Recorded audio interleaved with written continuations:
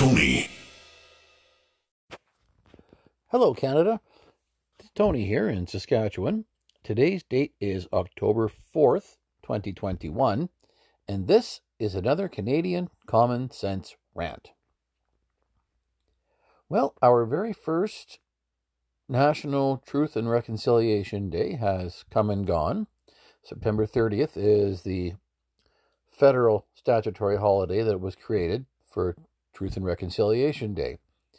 And this statutory holiday is for federal employees and I guess any other organizations that want to take it on and pay their employees for a statutory holiday.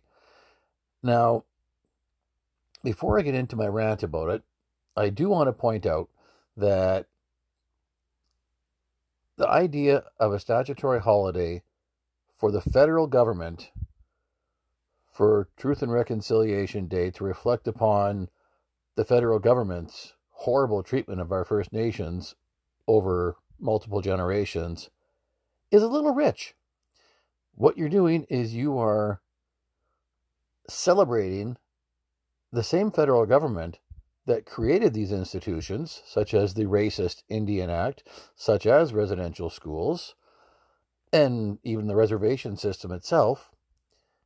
And you're allowing that same system that put all these structures in place to give themselves a pat on the back and take the day off. Just seems a little bizarre to me. Anyway, I digress. Our very first Truth and Reconciliation Day went off on September 30th, and of course Justin Trudeau, the architect of said day, was very likely out visiting various First Nations across Eastern Ontario and Western Quebec to help commemorate this day and give a little rah-rah speech and talk about how awful the genocidal government of Canada is, right? I mean, he did, after all, after the Murdered and Missing Indigenous Women and Girls inquiry, agree that this was a genocide committed by the Canadian government. So certainly he was on an apology tour. Well, maybe not.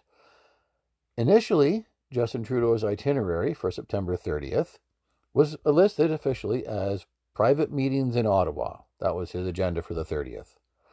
Well, that seems a little bizarre. I mean, this was his holiday that he designed. But then, later in the day, when it was discovered by a Toronto Sun reporter that, oh, Mr. Trudeau's plane is actually taking off and it's on its way to BC. Well, then, the itinerary was updated to private meetings in British Columbia. And then the CBC, ever the dutiful propaganda arm of the Liberal Party of Canada, CBC tweeted out, Justin Trudeau is flying to British Columbia and talking to residential school survivors across Canada. Well, there actually was a grain of truth in that tweet, but CBC very quietly deleted that tweet later that morning, because while on the plane flying to BC, Justin Trudeau did make some phone calls to selected residential school system survivors. So he kind of was talking to residential school survivors across the country. But what he was not doing was touching that plane down anywhere that was close to any of the First Nations communities who actually invited Mr. Trudeau to stop in and speak for Truth and Reconciliation Day, the federal statutory holiday that Justin Trudeau himself created. Instead, what Justin Trudeau was doing, he was flying to BC, and he landed, well, in Tofino, BC, right on the west coast of Vancouver Island. I have been there. It's beautiful there, so I don't blame him for wanting to go there. But Mr. Trudeau showed what Lewis actually had warned about back many months ago when the idea for this holiday was being floated in the first place. And Lewis said on this show that if you make it a statutory holiday, number one, it's going to cost $445 million to pay all the federal employees. And that's the cost of just paying the stat pay.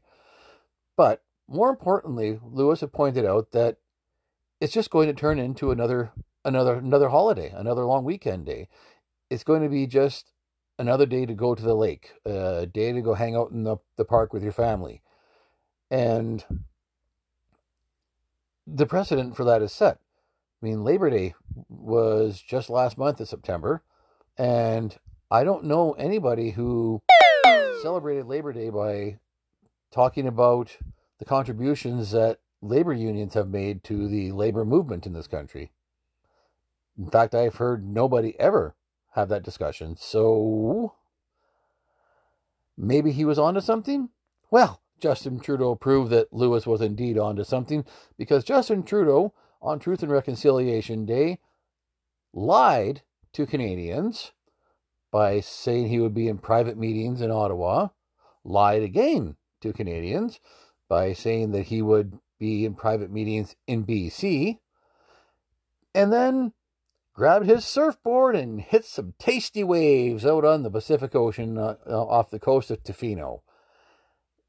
Now, I don't ever begrudge a political leader to take a vacation. And I mean, it's a stressful job, even if you do it as poorly as Justin Trudeau. So take your vacations, but A, be honest about it, and B, Justin Trudeau is without a doubt the most tone-deaf political leader I have ever experienced in my almost 50 years on this planet. He's arrogant. We've all known he's arrogant. He has nothing but contempt for the peasants like you and I. But he is absolutely tone-deaf.